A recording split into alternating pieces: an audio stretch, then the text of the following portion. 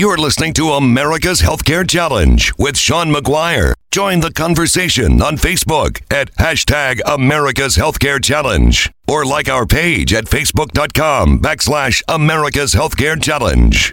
Well, essentially our clinical advisors, the clinical advisors to government, which is made up of a National Immunisation Advisory Committee, took this decision on foot of a notice from the Norwegian authorities in respect of a cluster of cases that occurred in Norway in terms of blood clotting. Now, there is no causal effect established or anything like that yet, but as a precautionary move, in line with the precautionary principle and an abundance of caution, our clinical advice was to pause the programme whilst the EMA, the European Medicines Authority, does a review of this. We hope this is temporary. We anticipate that it will be temporary and that we can catch up fairly quickly in terms of the pause of the administration of the AstraZeneca vaccines. That was the Irish Prime Minister on their country temporarily suspending the AstraZeneca vaccine on a CNBC interview that caught our attention. Welcome to America's Healthcare Challenge. Sean McGuire here. Going to look a little bit more in depth into this suspension. Major European nations suspending the use of the AstraZeneca vaccine. Major headline this week. Countries including Germany, France, Italy, Spain, and of course Ireland suspending the vaccine on Monday over reports of dangerous blood clots in some of their recipients.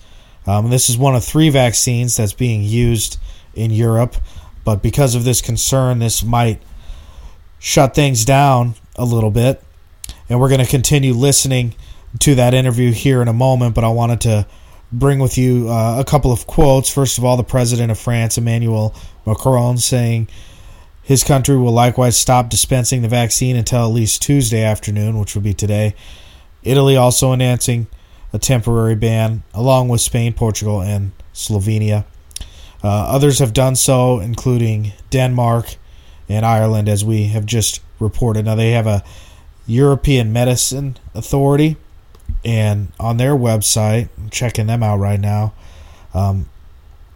they're saying they're investigating the cases, but are still saying that the vaccine's benefits currently outweigh the risks. These blood clots were not side effects, but I'm going to be posting these links in our show description. I wanted to give you a reaction from AstraZeneca themselves, instituting a press release right away as this came out. They say there's been, so far in the EU and UK, there have been 15 events of deep vein thrombosis, I believe is the clinical term.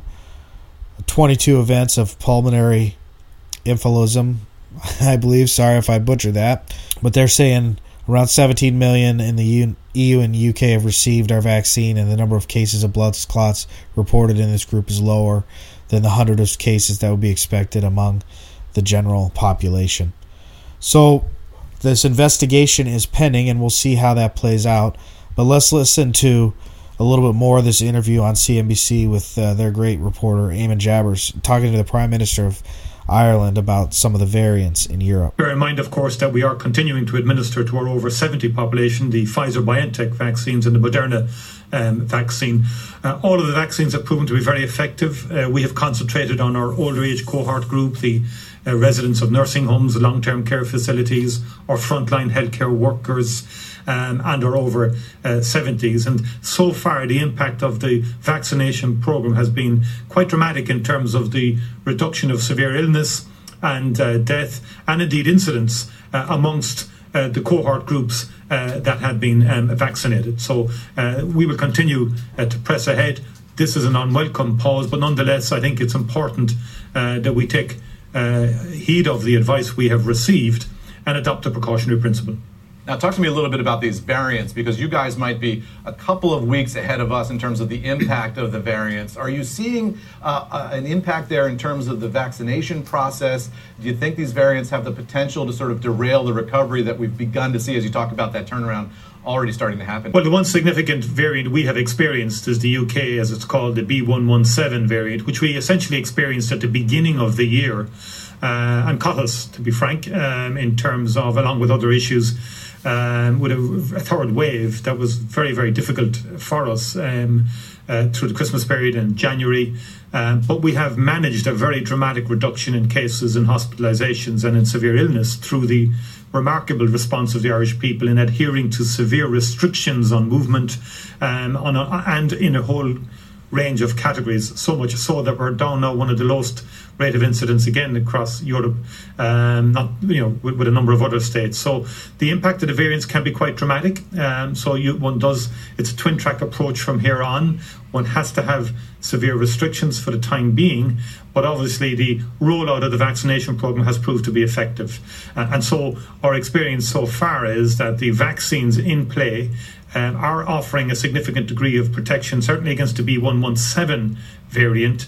And that is also the experience in the United Kingdom as well, that the evidence is that it is proving very effective against the B117. We haven't really had any significant experience of the Brazilian variant or indeed the South African variant to test that. But again, our sense is that the vaccines will provide a significant general protection against variants.